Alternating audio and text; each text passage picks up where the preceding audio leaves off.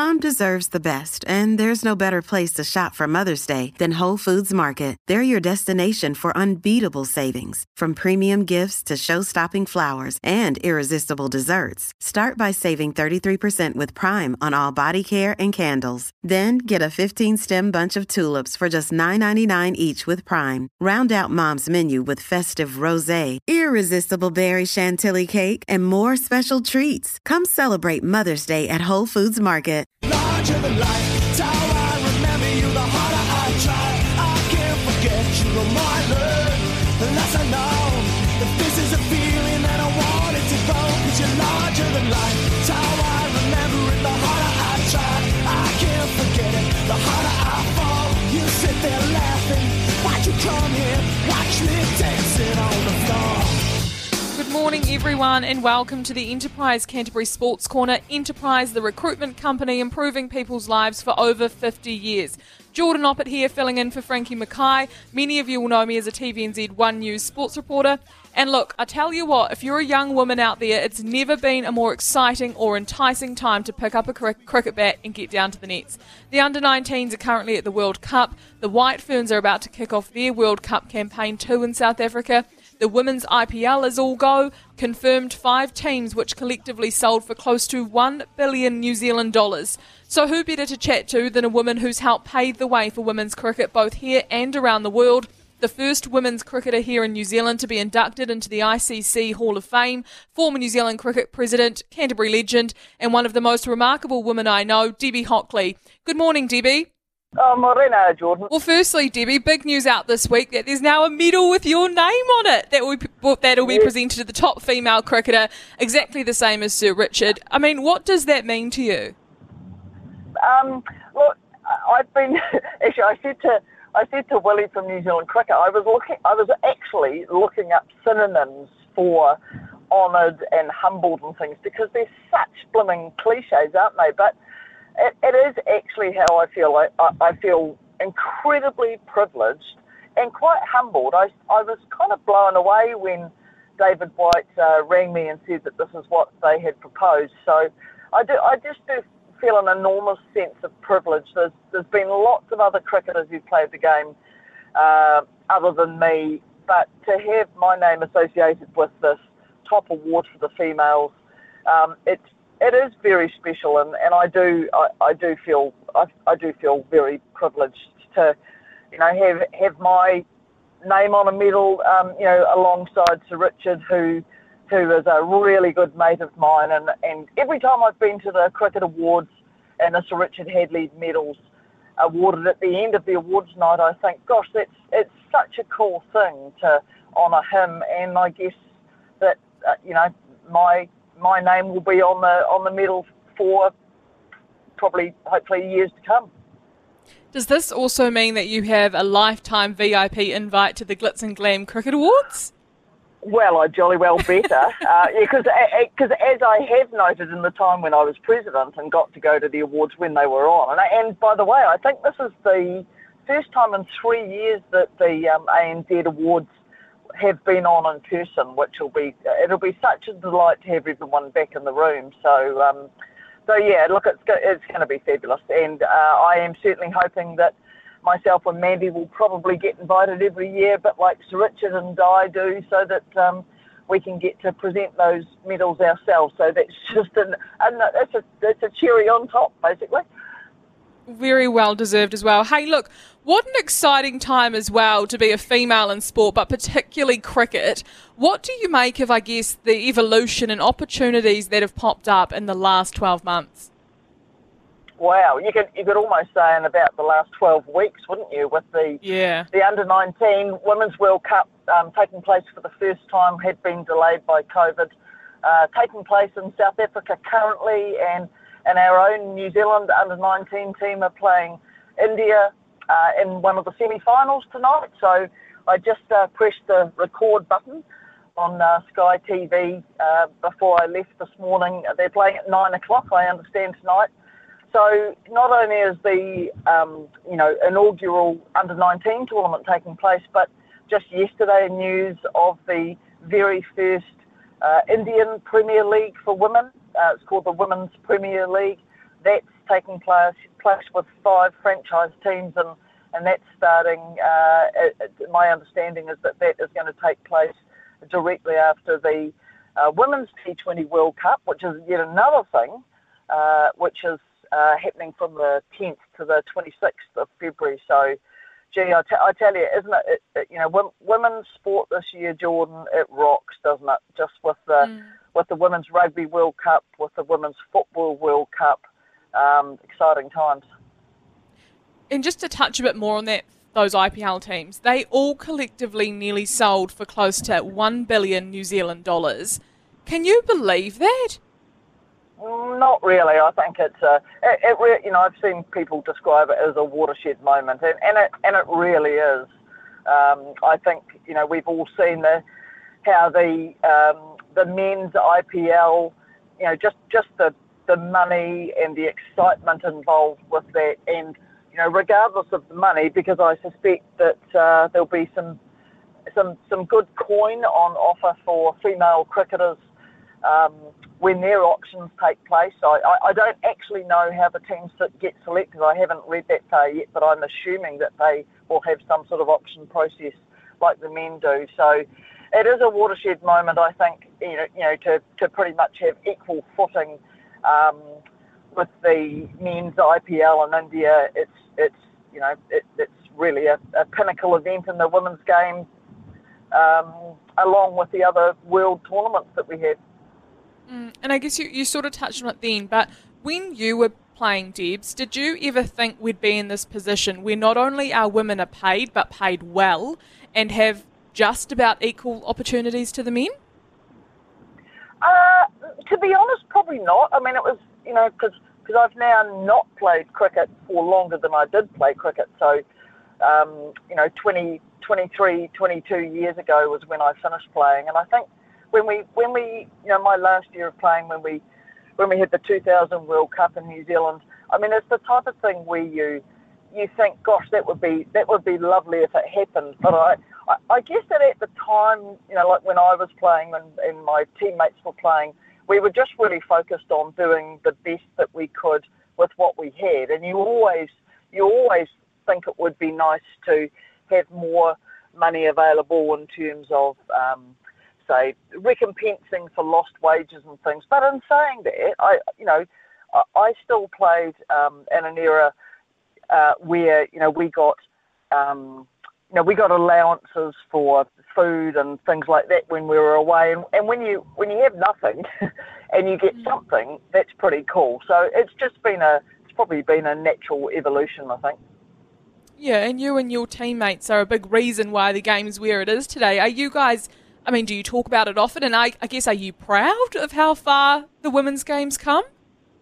Oh, yeah, immensely. And especially from my point of view, I suppose, I am really proud of New Zealand cricket. And clearly, with having had that role as president for 6 years, I got to see the inside workings. And I'm really proud of the fact that New Zealand cricket owned up when the Sarah Beeman report came out to not having perhaps dedicated as much time to the women in cricket side of things as should have been done. I was proud of them for just owning up, and I think the amount of work that has been done in that space, in the last 6 or 7 years has been phenomenal.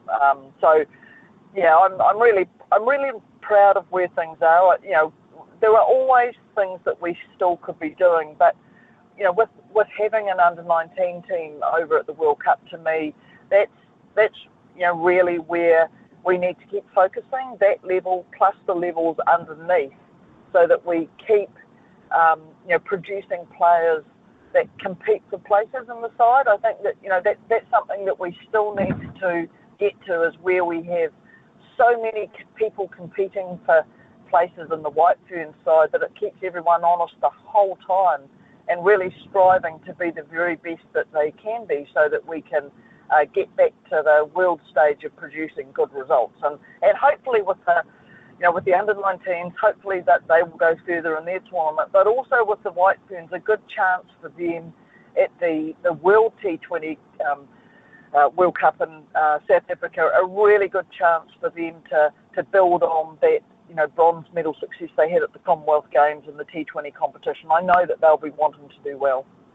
Yeah, and I guess because those under-19 tournaments are the breeding ground for the future white ferns and black caps too, so it's so important in terms of depth and development. I was talking to Paul Wiseman about it a couple of weeks ago when the men were here in Christchurch for the Nationals, and Yes. he just said a massive year ahead for both the women and the men in that respect.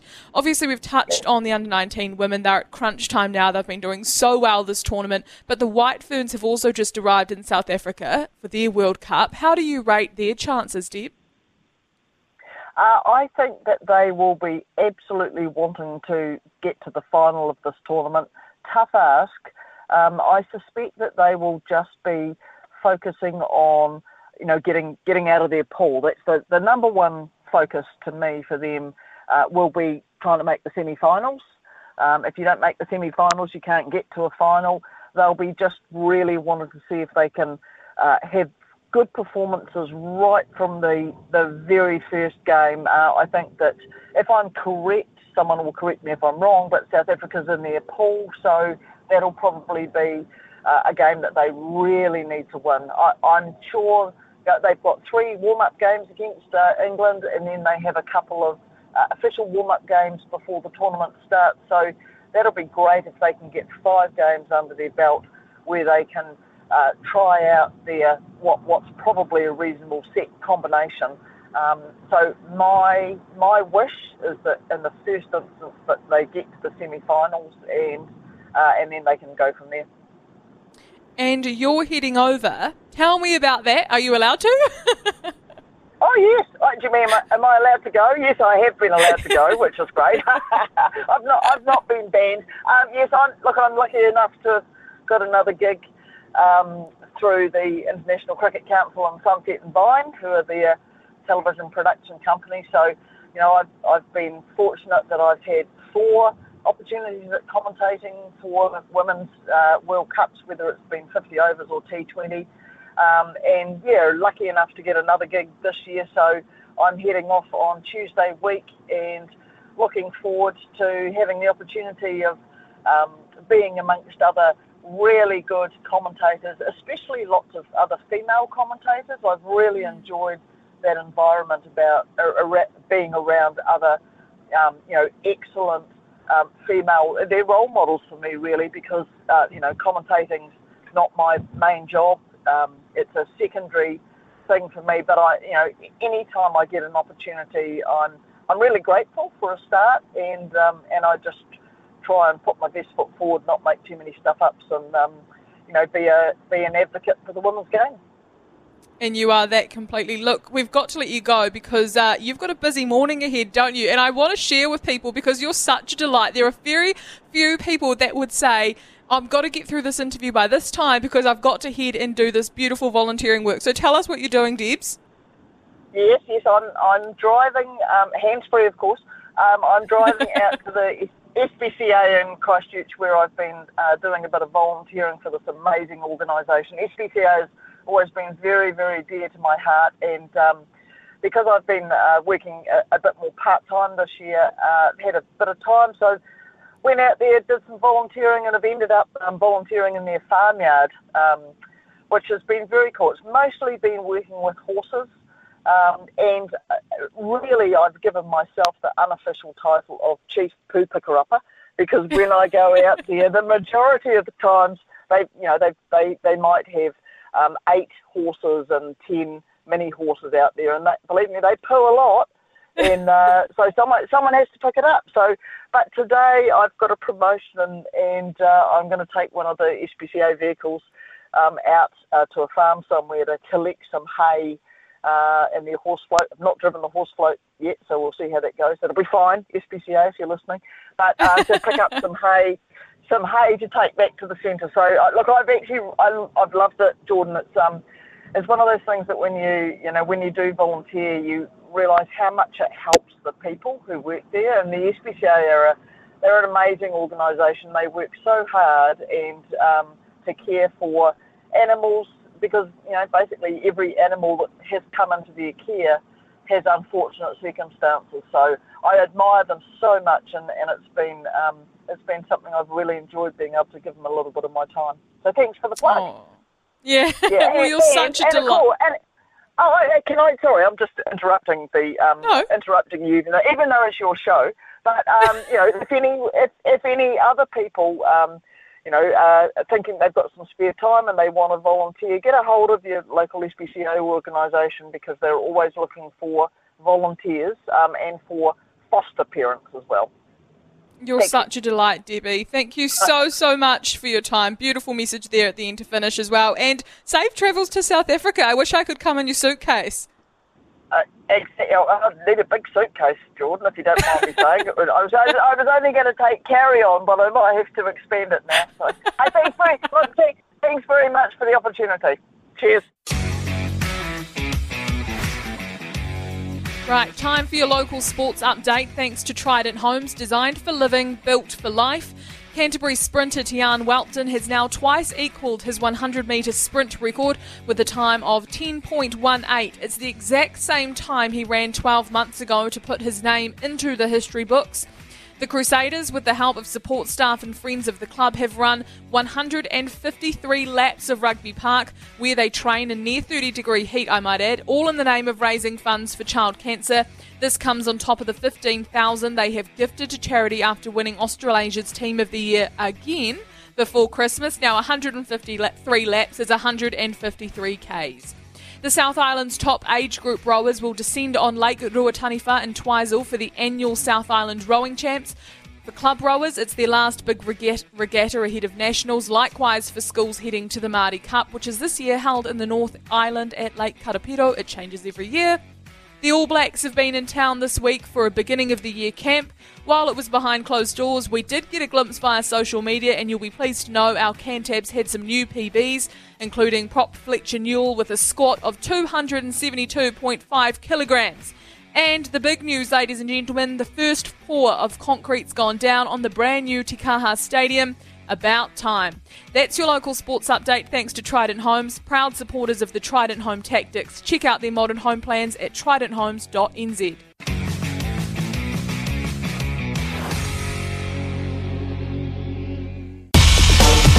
It's time for Frankie's 5. Right, for Frankie's Fill in 5 this week, I've picked my 5 major locally held sports events to get jazzed about. Number 1, over Waitangi weekend, Christchurch will host the Davis Cup tennis tournament and a Group 1 playoff event versus Bulgaria.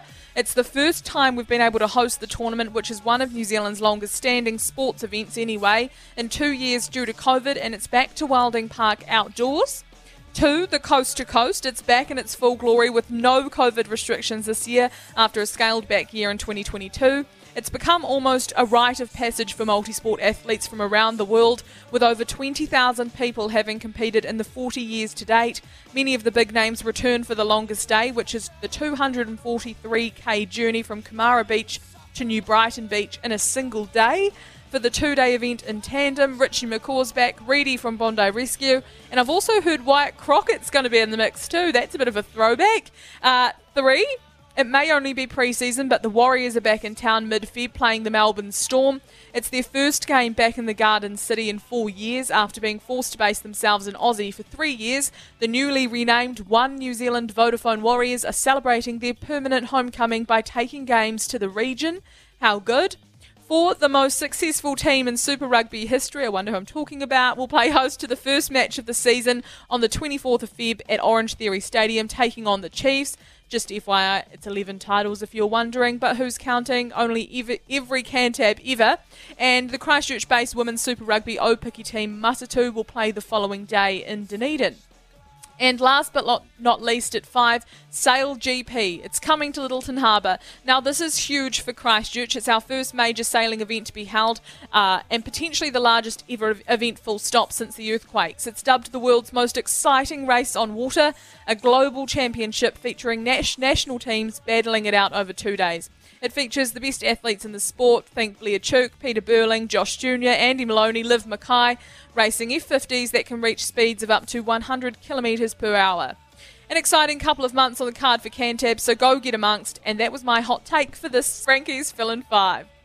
What's going on in Canterbury? It's Saturday the 28th of Jan. The Great Kiwi Beer Festival is back. This needs little explanation other than the fact it's at Hagley today.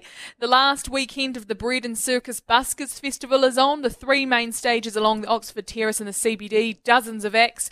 I've been myself now a couple of times and it doesn't disappoint. There's the Lunar New Year celebrations to welcome the Year of the Rabbit at Turanga from roughly 1 p.m. this afternoon. That is the library, for those wondering. Summer theatre is on at the Botanic Gardens called How's That? The Complete History of Cricket. I'm intrigued by this one. It's a new local comedy that rattles through 200 years of history in 80 minutes of cricket. Flippers and floaters, googlies, golden ducks, slippers and sliders. Interesting. All outdoors, packed full of songs and silliness, apparently. Performance times at the weekend from 2 till 6:30 p.m. and Wednesday, Thursday, Fridays from 6:30. If you go, let me know. Tomorrow, it's the Pegasus Bay Wine Run. Sounds like a bit of me. And the Summer Sundays Jazz on the lawn at the Archery Lawn in the CBD. How good. Plenty to see and do here in Christchurch this weekend. Well, athletics season is full steam ahead. In 18 months, or roughly out from the Paris Olympics, the 2023-2024 seasons are crucial for some of our up-and-comers looking to make their mark. One who's been doing that in spades is our top male sprinter, Tian Welpton, who joins us now. Good morning, Tian. How are you? Very good, thanks, Jordan. That's good. Now, I understand some congratulations are in order following some incredible results in the 100 metres last weekend. Fill me in. Yes, absolutely. I was pretty happy to open the way I did at Potts, managing to equal my PB and resident record twice, both in the heats and the final. God, and for those at home, can you just explain what a resident record is? And for those wondering how fast you ran, it was 10.18. Am I correct, Jan? Yes, that's correct, yeah. So a resident record is essentially the quickest time run by a New Zealander in New Zealand. So the outright record could be run anywhere in the world, and at the moment it's held by another New Zealander, Eddie Osain-Kishia, and he ran that over in America. But the resident record is the quickest time by a New Zealander in New Zealand, and that's 10.18, and I managed to run that last year in Hawke's Bay, and then managed to run that again this year, twice in Hawke's Bay, with a 10.18 in the heats and a 10.18 in the final. However, this time around with a less of a wind, less of a tailwind. So conditionally, it's even better than it was last season.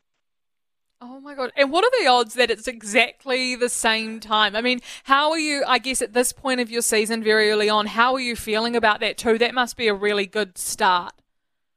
Yes, I don't know the odds. It must be some sort of statistical quirk, because it's the same track that I ran the 10.18 on last year as well. So 3 times now on that track. I'm starting to wonder if maybe the timing equipment just can't go any lower. Now, I spoke to you before Christmas when Olympic qualifying times came out, because so everyone's listening is aware, in order for Tian to qualify automatically for Paris, the Olympics next year, he needs to run 10 seconds flat. So we're not far off, but how hard is it, Tian, to shave those little milliseconds? Oh, it's certainly not easy, and it gets exponentially harder as you go lower and lower in the times. Going from 10.4 to 10.3, not so tough. Going from 10.2 to 10.1, a lot tougher. So definitely lots of work to put in, definitely lots of the little things, just the 1%ers, and it's all going to fall onto my shoulders, essentially. I've just got to put in the hard work and see how we go. How hard is it as well on New Zealand surfaces? And I guess, how do our running, surf or sprint tracks compare to those around the world? Because you say Eddie ran that incredible time, but that was in the States. So how do our tracks compare to those around the world? Yeah, so we unfortunately in New Zealand, we don't have any really quick tracks or any really good tracks for the sprints. I think that's pretty easy to see as the resident record being 10.18. That's the quickest time that's ever been run here by New Zealanders. So unfortunately our tracks not known for their speediness. Also, all our tracks are at sea level, which plays a big role as well in sprints, because the higher you go up in altitude, the quicker you can run with less air resistance. And as well, just it's not very hot here, and we're always at the mercy of the weather.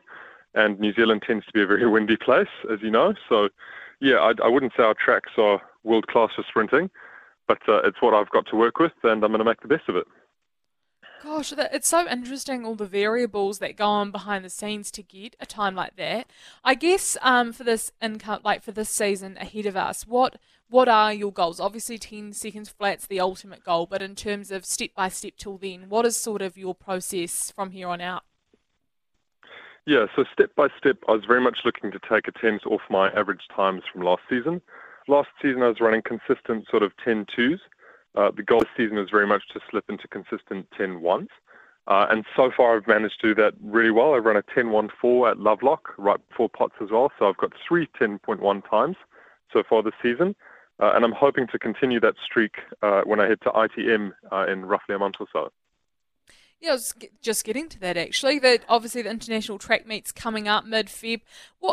How big is that event for you athletes? And I guess what does it mean to be able to compete in such a big event at home? Yes, it's a real big deal for us because it's a bronze event, which is the highest tier event that we have available to us in New Zealand. That along with the Sir Graham Douglas meet, which is up in Auckland, is also a bronze. So lots of good points available for us to try and get those world rankings. I believe it's 60 points if you win. So yeah, very important. And for me, it's fantastic because I live 2 minutes from the track. So I get to sleep in my own bed and I can sleep in, wake up, do my normal morning routine, and then just head down to the track whenever I'm ready to go. Oh, how good. And do you plan to head overseas or anything and try and get in some competitions? I know you were saying that sort of, you would love to, but that it comes off your own bat. So have you had any further discussions or plans to head offshore? Absolutely, yes. I've just got an invitation to go to a meet in Melbourne, which is a IWF Gold meet. So that's probably the biggest meet of the season in the whole Oceania area. They're only inviting, a very certain amount of people, so I was very fortunate to get an invite to go run that. So I'll definitely be heading to Melbourne. There's a silver meet in Brisbane that I'll be heading to as well, so definitely going to go across the ditch to Australia. They've got some pretty good tracks and some good weather over there, as well as some other quick runners, which will hopefully be able to push me to some better times. So definitely heading over to Aussie. The plan is also potentially to head over to Europe sometime. However, that's still very much up in the air, and as you know, that's obviously incredibly expensive as well. So I'll have to maybe get a few more modelling jobs before that. Well, Dion, thank you so much for your time this morning. I can't wait to follow you over the next 18 months. An incredible start to the season. Congratulations, and we'll chat soon. No worries. Thank you so much, Jordan. Hope you have a wonderful day. Well, now to the panel, proudly sponsored by Melray Electric, putting the spark into Canterbury Rugby. And a big warm welcome to this morning's panellists, former sports journalist, now Canterbury Rugby Head of Engagement among many other sports hats around New Zealand, George Berry, and sport pundit and a bit of an analyst, Matt Hay. Thanks for joining us this morning. Firstly, big news this morning, gents. Concrete has been poured at the stadium. Thoughts, feels? We'll start with you, Matt.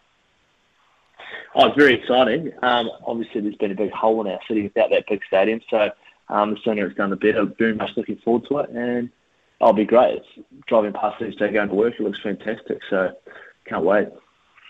George, you'll have an opinion on this. Oh, maybe Elton John will have to come back again, won't he? We'll get. She was a pretty good night there during the week, but I can't wait to have some rugby and all sorts of stuff there, beer festivals and bits and pieces that are going to be really, really fun. I'm not sure. Obviously, there's a bit of a change to probably what NPC and FPC rugby is going to look like in the future, so I'm not actually sure whether there'll be a heap of those sorts of Canterbury games played there, but I can't wait to be watching the All Blacks or watching the Crusaders and things like that inside that stadium. It's going to be great fun. Yeah, I was at Alton too, and doesn't everyone that knows me know about it? I've been posting left, right and centre, but you can't help but, being there earlier in the week is when you really realise how much of a hole we have without a proper stadium. It was just, you can only imagine what it would be like. But now anyway, into the sport. Obviously, Super Rugby's ramping up, George, pre-season well and truly underway. How are things going at Rugby Park? What can you give us? Is there any inside scoops? Well, the All Blacks are back. That's been probably the interesting thing this week, to see Fletcher Newell and Sam Whitelock and David Havili and those boys are all back training with the Crusaders. They had a camp during the week, but they're all back in with the Crusaders this week. So all of a sudden the squad's gone from about 25 and a hive of academy players who you didn't really know who some of them were, to all of a sudden 40, 45 guys, and everyone's looking pretty fit. So we're looking pretty exciting from that perspective. I think they've got a pre-season game on when is it, February 10 down in Western, the old Farmlands Cup. So, going to be exciting for Crusaders to take on Highlanders in a couple of weeks down there. And obviously Mata 2 as well, they're actually training out at Lincoln and got a fair bit going on too. So, they're looking pretty good, looking very, very sharp, and especially off the back of last year's World Cup. So it's pretty exciting times for Blair Baxter and Whitney Hanson and all the coaches in there and all the ladies. And I guess the thing with the Crusaders is there's a number of players who have, been around now a long time who are expected to bow out or head offshore after the World Cup. Is there a sense that this is sort of like this year is a bit of an end of an era? Oh, I'm not sure, really. It could be. I guess there'll still be lots of questions around who the coach will be for next year. I know, there's a lot of chat around this being Razors last year. Interesting. I caught up with Richie Moonga and actually Sam Whitelock yesterday at the long run going around Melbourne and Rugby Park, and both of them just looked really excited and to be back and wearing Crusaders colours. So there wasn't a lot of chat about it. I don't know if it's really been acknowledged. I'm sure everyone just wants to win as per normal, regardless of what the other motivation is, whether you're leaving or staying or all that sort of stuff. But no doubt it'll get pumped up a fair bit throughout the year, that's for sure. Matt, I know you follow all things sport. The All Blacks were in town this week for a semi-undercover, not really undercover, just not open to us, the media training camp. How do you, rate their chances heading into the World Cup that is now fast approaching? Well, it's really interesting because of the way World Rugby do their draws and their draw pooling, and I think once it comes down to that quarter-final, so I actually give them a pretty good chance. I think France in the pool could be an advantage because they have that sort of massive hit out. Win or loss, they're going to play Ireland or South Africa. So I think that'll prime them really nicely. And it almost just brings the knockout game forward a wee bit. That quarter final, I think the winner of France, South Africa, Ireland, New Zealand that goes through is going to have a great chance to go all the way. So I actually rate their chances reasonably highly, and it's going to come down to like most World Cups. It's going to be 1 or 2 games, and I think there's been an unpredictable nature. While the All Blacks haven't been consistent, I don't think anyone's been overly consistent. So I'll give them as good a chance as anyone, and players. So I think they'll be all right. Perhaps more immediate, the White Ferns got a World Cup touchdown in South Africa ready for, theirs this week, led by Ben Sawyer with the help of Morné Morkel. How important do you think that local knowledge will be when it comes to knowing those overseas wickets, Matt? I think Morné Morkel will add a lot to the environment in terms of just fresh ideas. I think sometimes in New Zealand there's sort of a lot of that same idea. Approach things pretty similarly. So I think for a start, he's going to have great local knowledge, because I was reading this week that I don't think Ben Sawyer has much idea of what any of the wicket's going to play like any of the ground, especially with different altitudes and stuff like that. So I think Morné will add a lot in that space, but also just challenge some ways of thinking. And South Africans are generally pretty direct, which I think will be really good in that environment too, to challenge them and try and extend some of their skill sets, which it's a pretty experienced group now, so I think it'll be really good. There's just something different for them. We've also been talking this morning about the women's IPL and news this week, the team selling for near $1 billion New Zealand dollars. Have you got wee Ella a cricket bat, and have you been down at the nets with her, getting her ready? Well, she's got golf clubs, not a cricket bat yet, but it's pretty exciting, that women's IPL. Just you can see there's some of the girls at the cricket club are in the draft and things like that, and not quite sure how it's going to go being the first time, but I think it's just the first step, and probably almost like women's sevens has done, where it's become a pinnacle event, and athletic, talented young women will want to get into cricket and play it because there's some really cool things at the end of the line. So hopefully this could be a massive game changer for cricket and the product of women's cricket. So haven't got a cricket bat yet, but hey, we don't know yet. She's shown strong on throwing, so maybe that sort of format could be good fielding.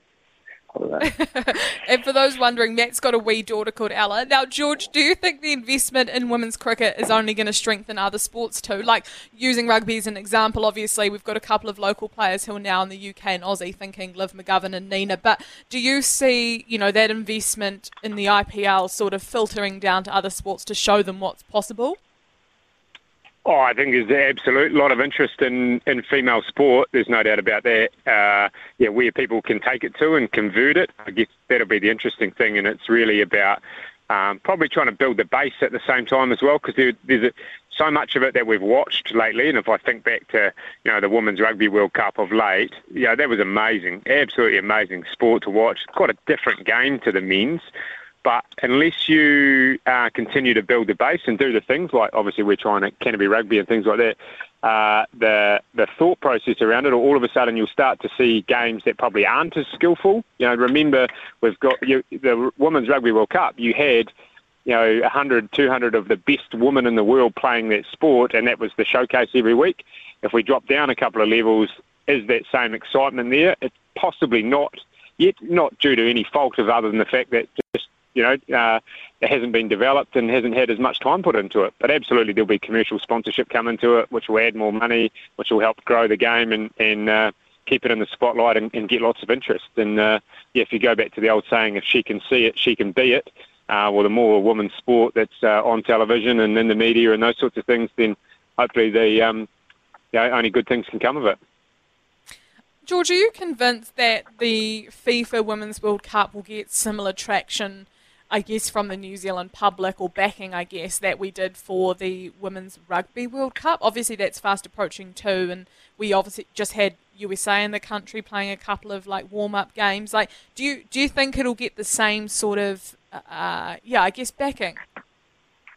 Yeah, that's a great question. I think if you look back to that game the other day in Wellington, the biggest crowd that women's football's had in New Zealand ever, I think, and I could be, don't quote me on it, 15,500 or something like that. So, that's amazing. Are we going to fill up Eden Park with 45,000 or 40,000 that it was for Women's Rugby World Cup? I'm not sure that we're there yet.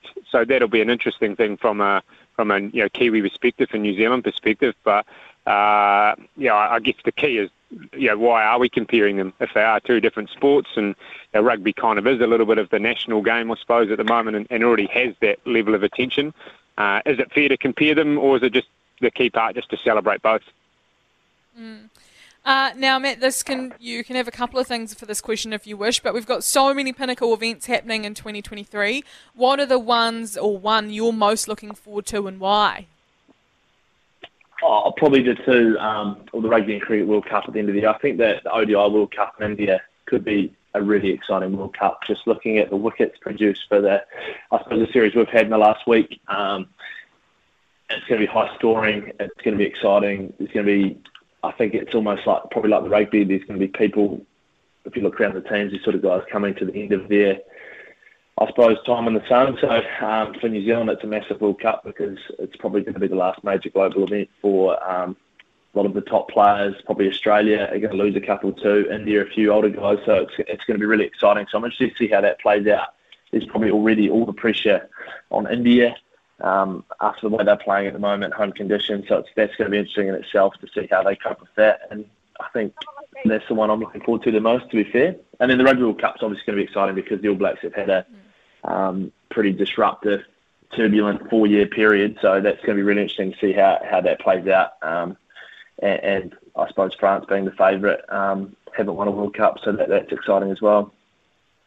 What about you, George?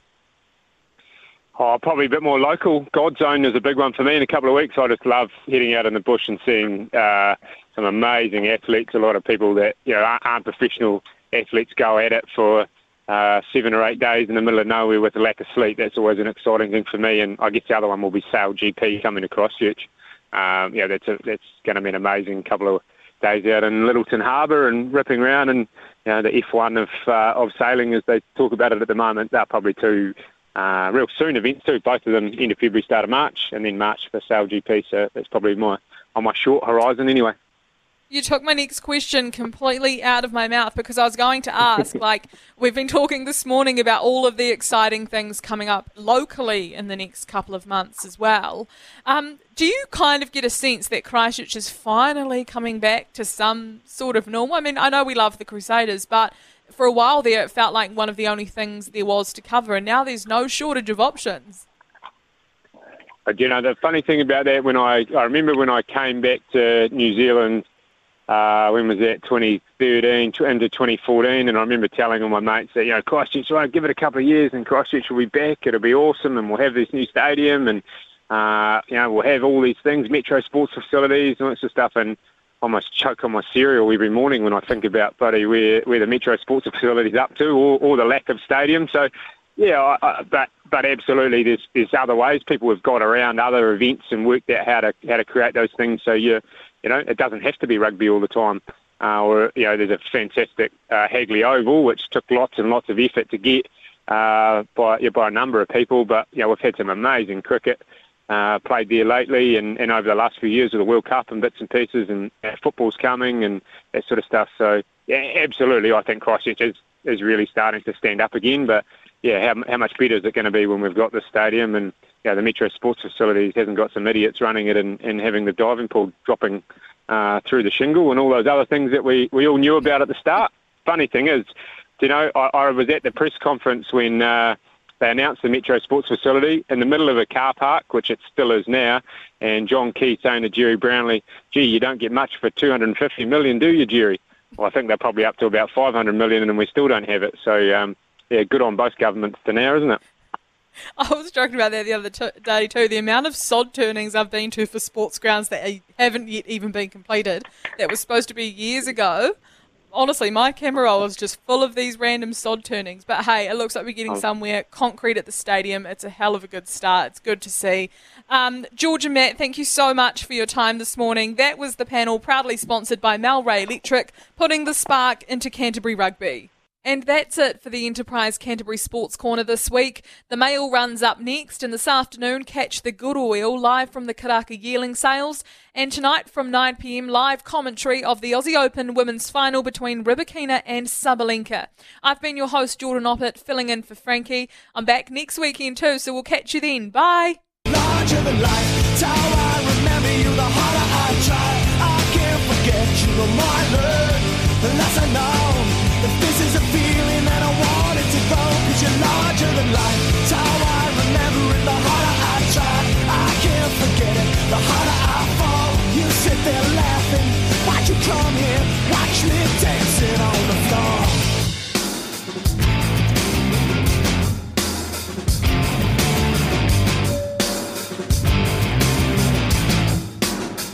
Well, if I am fear, then I will not need. I will love you without all my greed. But if you lie, you will be caught. And this is a lesson I don't need to be taught. Larger than life, and greater the fear. If you love me, I will always be here. It's your life, and you can choose. But this is a fight I'm not willing to lose. 'Cause you're larger than life. It's how I remember you, the harder I try. I can't forget you, the more I learn, the less I know. If this is a feeling and I want it to grow, 'cause you're larger than life. It's how I remember it, the harder I try. I can't forget it, the harder I fall. You sit there laughing, why'd you come here? Watch me dancing on the floor.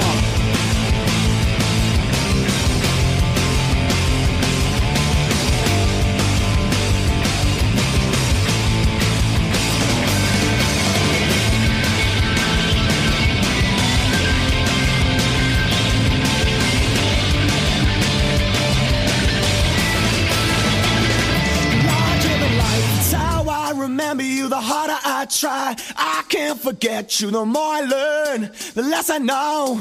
If this is a feeling, then I want it to go. 'Cause you're larger than life. It's how I remember you, the harder I try.